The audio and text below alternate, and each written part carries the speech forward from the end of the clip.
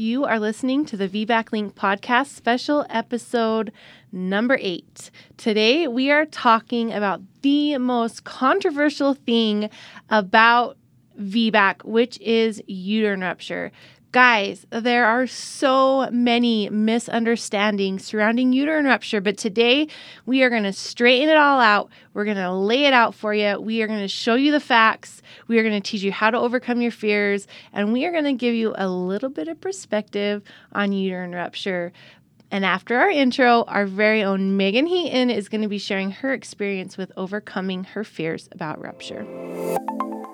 You are tuned in to the VBAC Link podcast with Julie Francom and Meagan Heaton, VBAC moms, doulas, and educators here to help you get inspired for birth after having a C-section. Together, they have created a robust VBAC preparation course along with this uplifting podcast for women who are preparing for their VBAC.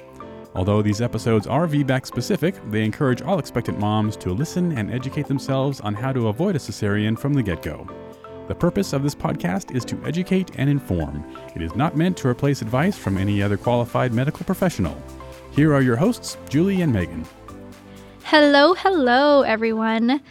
So this episode is one that may be sensitive to a lot of people.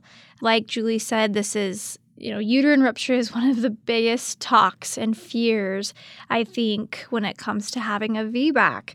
And one of the reasons why I am assuming Julie asked me to talk a little bit about this is because during my second C-section, when I was laying on the table, one of the things that my doctor said that ended up sticking with me and becoming a fear that I had to let go of was that he was so glad I didn't VBAC because I for sure would have ruptured.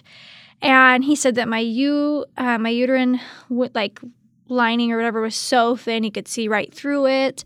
And so after that cesarean, when I decided I definitely wanted to have a VBAC after those 2 cesareans, that was something that was really hard for me to let go of.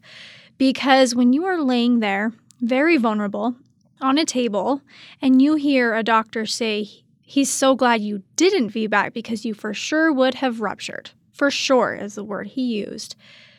That planted a seed in my head. Because if I for sure would have ruptured after 1, then, in my head, I'm like, okay, then am I for sure going to rupture after 2? And so what I did is have to really kind of dive into the facts. And that's kind of how I started overcoming my fear of rupture. So right off the bat, I started, researching and realizing, okay, uterine rupture is quite low, really less than 1%, maybe a little higher, after my 2 cesareans, but not much higher. And so right there, that fact and that statistic just stood out to me. And I was like, okay, that alone is helping me feel better about VBACing.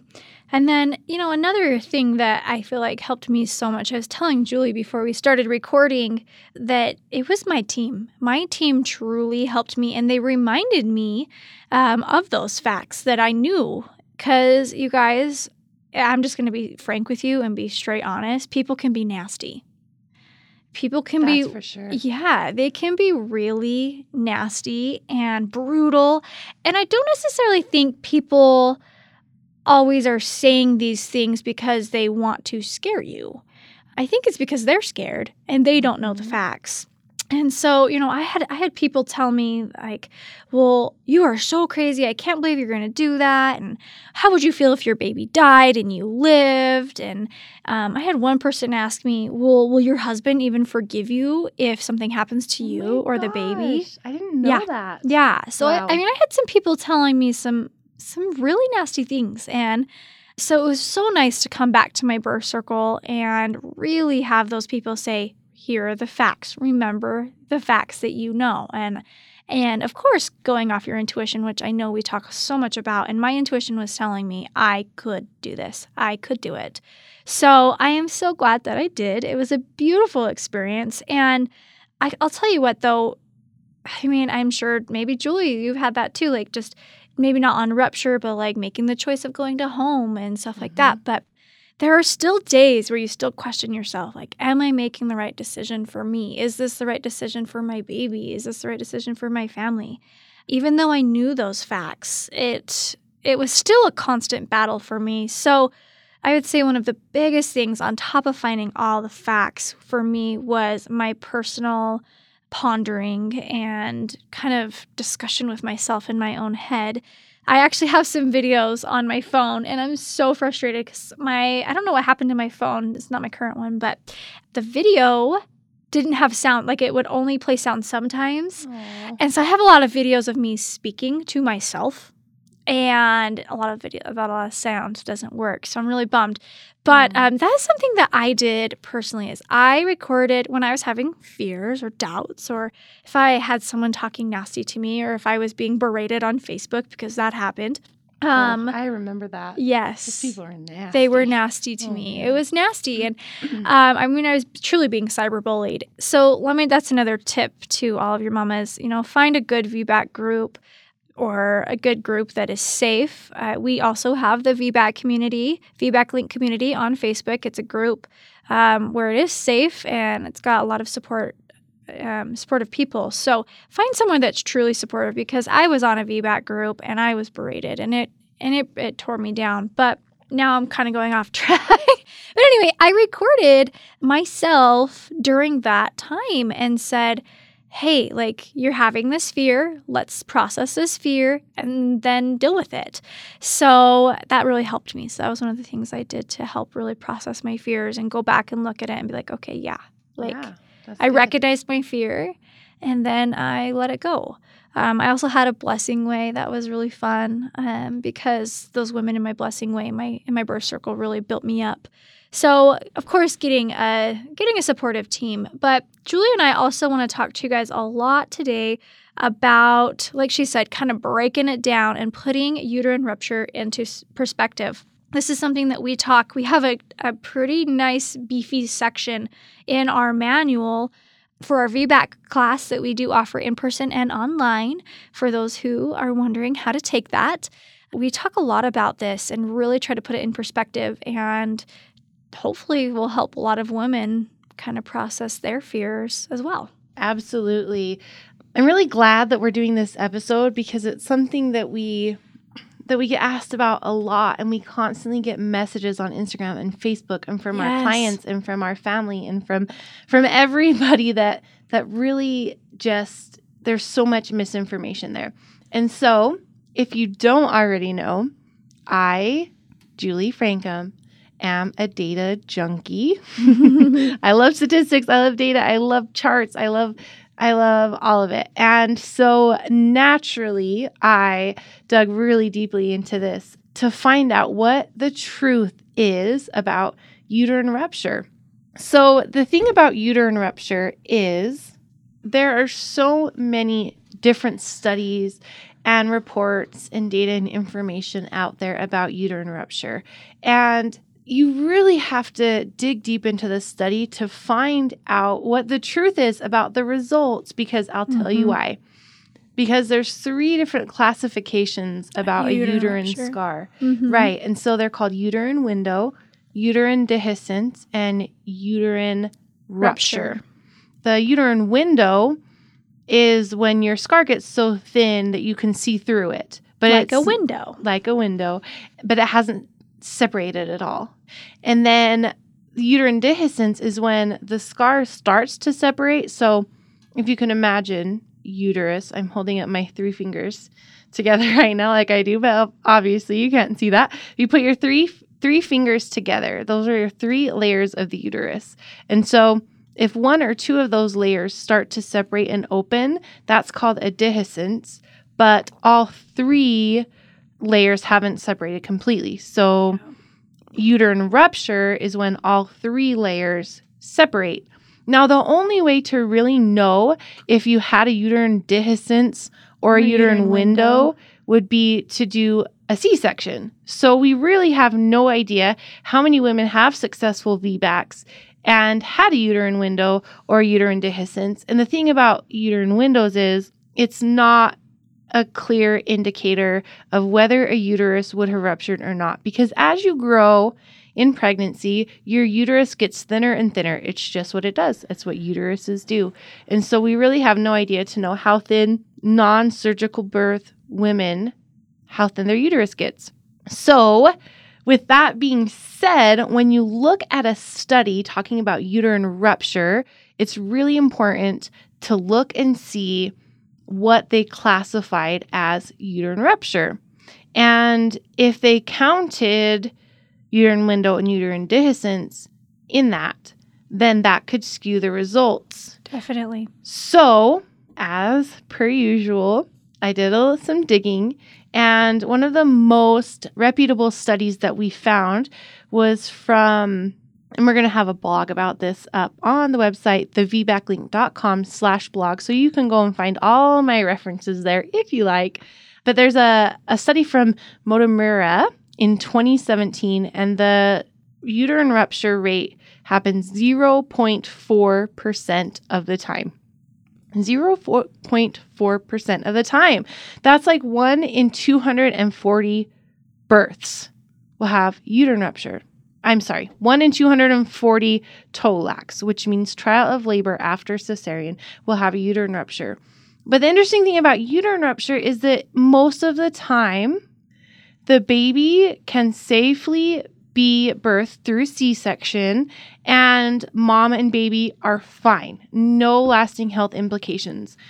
Because usually, you have a little bit of time for the baby to get out once the uterus ruptures, and a lot of times it ruptures kind of slowly. There's a lot of stories or a lot of experiences we've had as doulas, and we just hear through the grapevine and uterine rupture stories about how there was a big indication of the uterine rupture starting to happen before baby came out. Meagan had a birth that was 2 hours from the time they noticed uterine rupture signs. Yeah, it was 2 hours from the first sign of pain. Yeah. But she actually was showing signs technically earlier before that. It wasn't the pain in her stomach. So So only 6% of uterine ruptures are complete, which is the whole scar separates, or catastrophic. So that means catastrophic loss of infant life.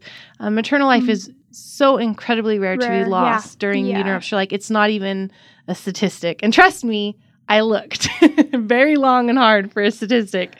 But catastrophic really is just some serious infant loss, or like the uterus has to be removed. Hysterectomy. That type of thing. Mm-hmm. So that's 6% of the time uterine ruptures are complete or catastrophic. So the interesting thing is that we put so much worry and focus and emphasis on this scary thing that is uterine rupture, when your chances of having a catastrophic event due to uterine rupture are actually 1 in 769. So if you try for a VBAC, you have a 1 in 769 chance, not percent. Or no, yes, chance. chance. 1 in 769 TOLACs and catastrophic. Okay, Mm-hmm. So that might sound a little scary. And the thing about statistics or studies or any kind of evidence is that it doesn't tell you how one particular individual is going to react or respond. And so each person's circumstances are going to be very different and within this range. But this is compiled of a very credible study.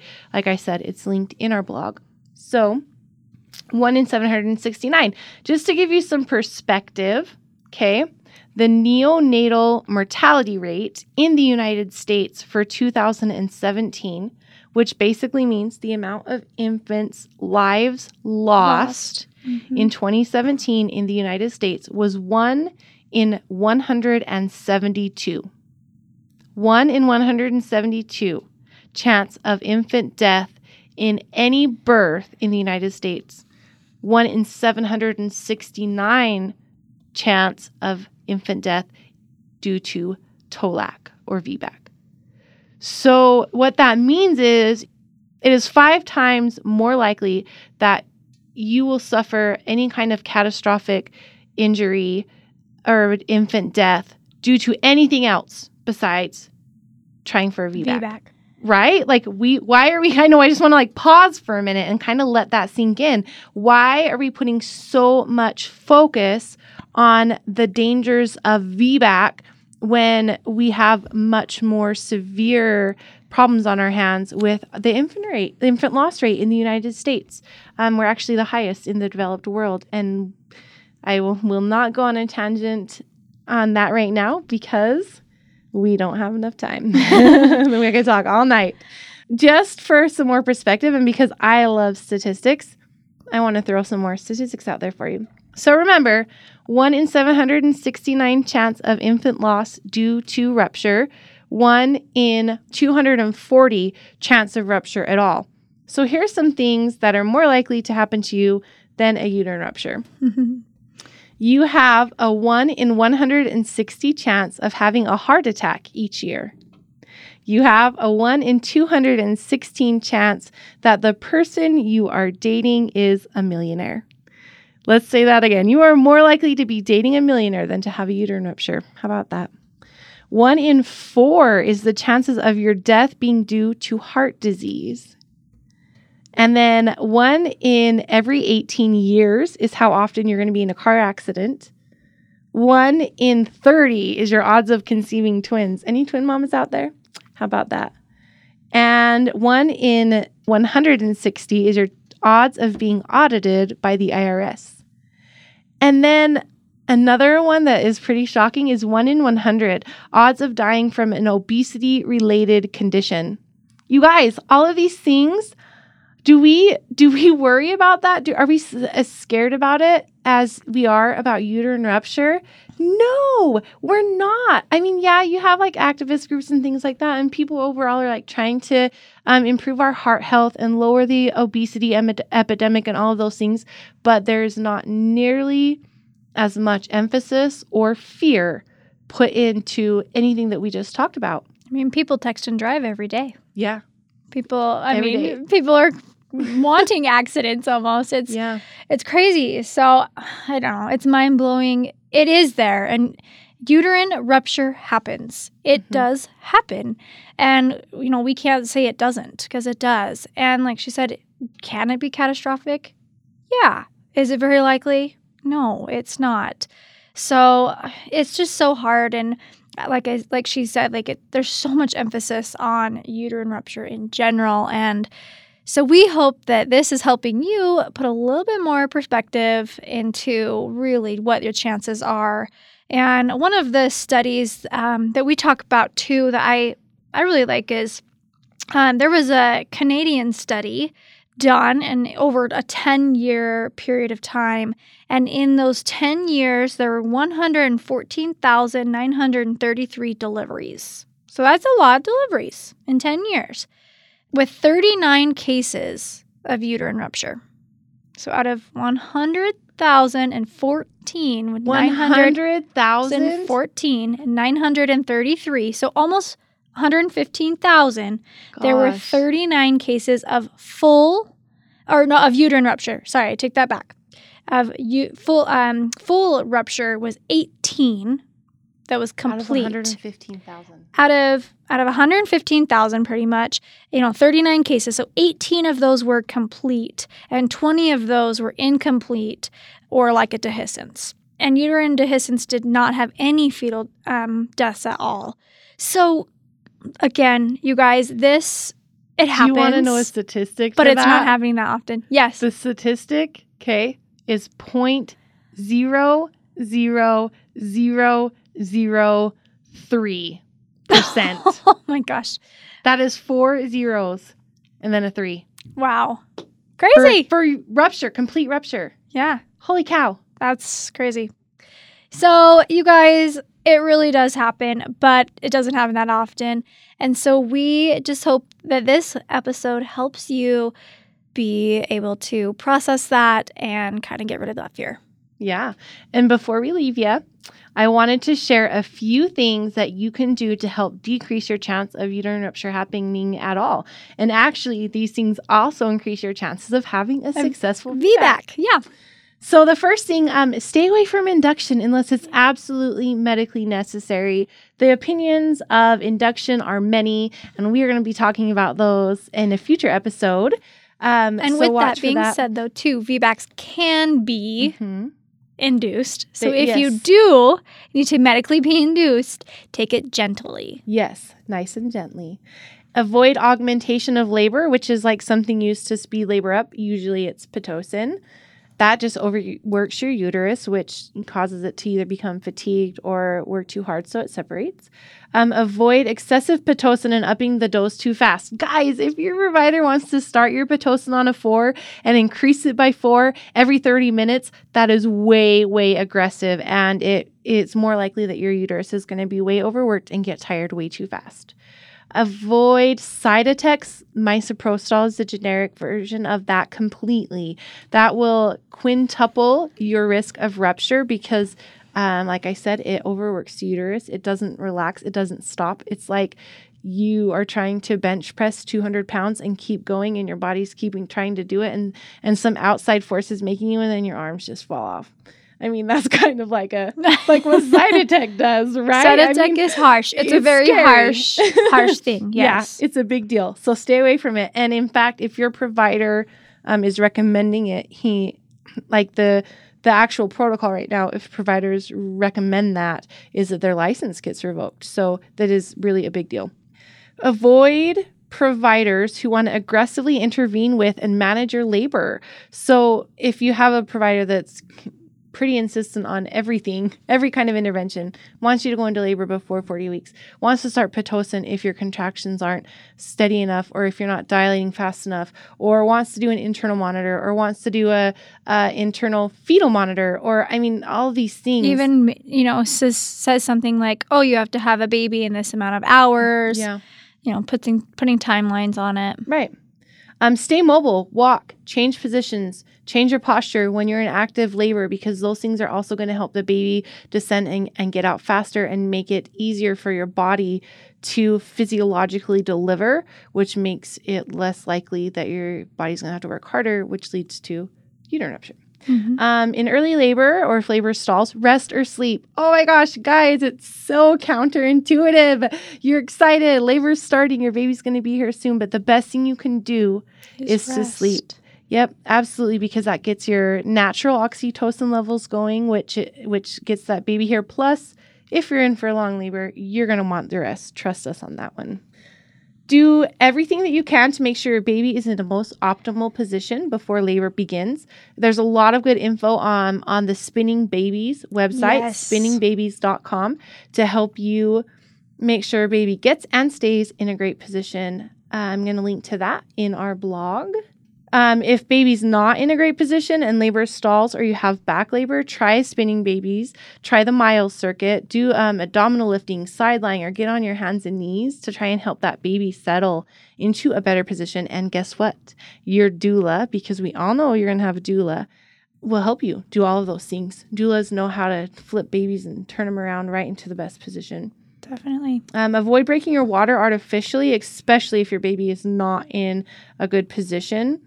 Avoid an epidural if possible. Guys, we're not saying that you have to have an unmedicated delivery to have a VBAC, but going as long as possible allows you to do all of the things that we just said, which is going to decrease your chances. And not only that, but being on your back is a harder way to labor and get your baby down and engaged. Have attentive labor support with you all the time. So, like I said, a doula. If you're at the hospital, nurses and doctors are in and out and come and go. Having someone that is aware of what's going on and aware of the signs of rupture will help recognize if something is kind of wonky and help you get it figured out. And then be aware of typical labor patterns. Guys, we talk about this in our class. Doulas know this. If your doula is not familiar with VBAC, have her take our VBAC doula certification course. If you're looking for a VBAC doula, go to our website, thevbaclink.com/findadoula. We have doulas listed there that have taken our training. It's really important to be aware of what's normal because any stalls in labor are typically indicative that something needs to change. So emotional processing, baby's position, sleep, even Pitocin in some instances, food, exactly. Figure out what needs to change and fix it if you can. A long labor stall combined with high dose of Pitocin is a really big prime scenario for a uterine rupture. Honor your intuition. Oh my gosh, I know we talk about it so much. And if you are just tuning into the podcast, we're going to talk about it some more, and we are never going to get tired of talking about it. One of the earliest signs of uterine rupture is the mother feeling like something's off. Guys, you are connected to your baby in ways that science and biology can't even understand right now. Emotionally and physically and mentally, you are connected to your baby and your body. And regardless of what anyone else says, if you can tune into that and listen to your heart, it will never lead you wrong.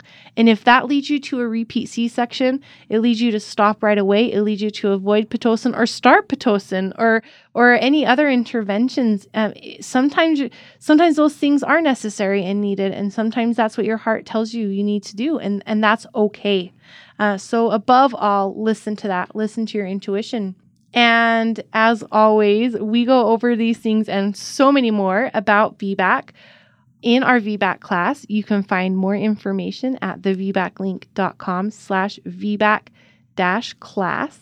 And guess what, guys? We have a brand new freebie for you on our website right now. You can go to thevbaclink.com/shop, and we have a downloadable, printable worksheet that shows you the top 5 myths about VBAC and what the truth is about them. And guess what? We have science and we have evidence and we have studies listed for you to go dig further into, just to be sure that we know what we're talking about, because we hope you know by now that we do. Yeah. Well, thank you, Julie. I loved all that information. And guys, we really do. We understand the stress and the fear and the worry and all the stuff that happens in the outside world and social media. There's so many things that come in and bring us these fears. So we understand that they're real. We've been through it. We understand. We've been there. So we want you to know that we are here for you. And Absolutely. Whether you're just listening to the podcast, or maybe you're a follower on Instagram, or maybe you've joined the VBAC Link community on Facebook, whatever it may be, or maybe you're taking our class, we want to be there for you and help you. And we want you to know that we truly do appreciate you. And we are seriously just so excited for all of you guys taking your journeys and excited to be on this journey with you. Would you like to be a guest on the podcast? Head over to thevbaclink.com/share and submit your story. For more information on all things VBAC, including online and in-person VBAC classes, the VBAC blog, and Julie and Meagan's bios, head over to thevbaclink.com. Congratulations on starting your journey of learning and discovery with the VBAC Link.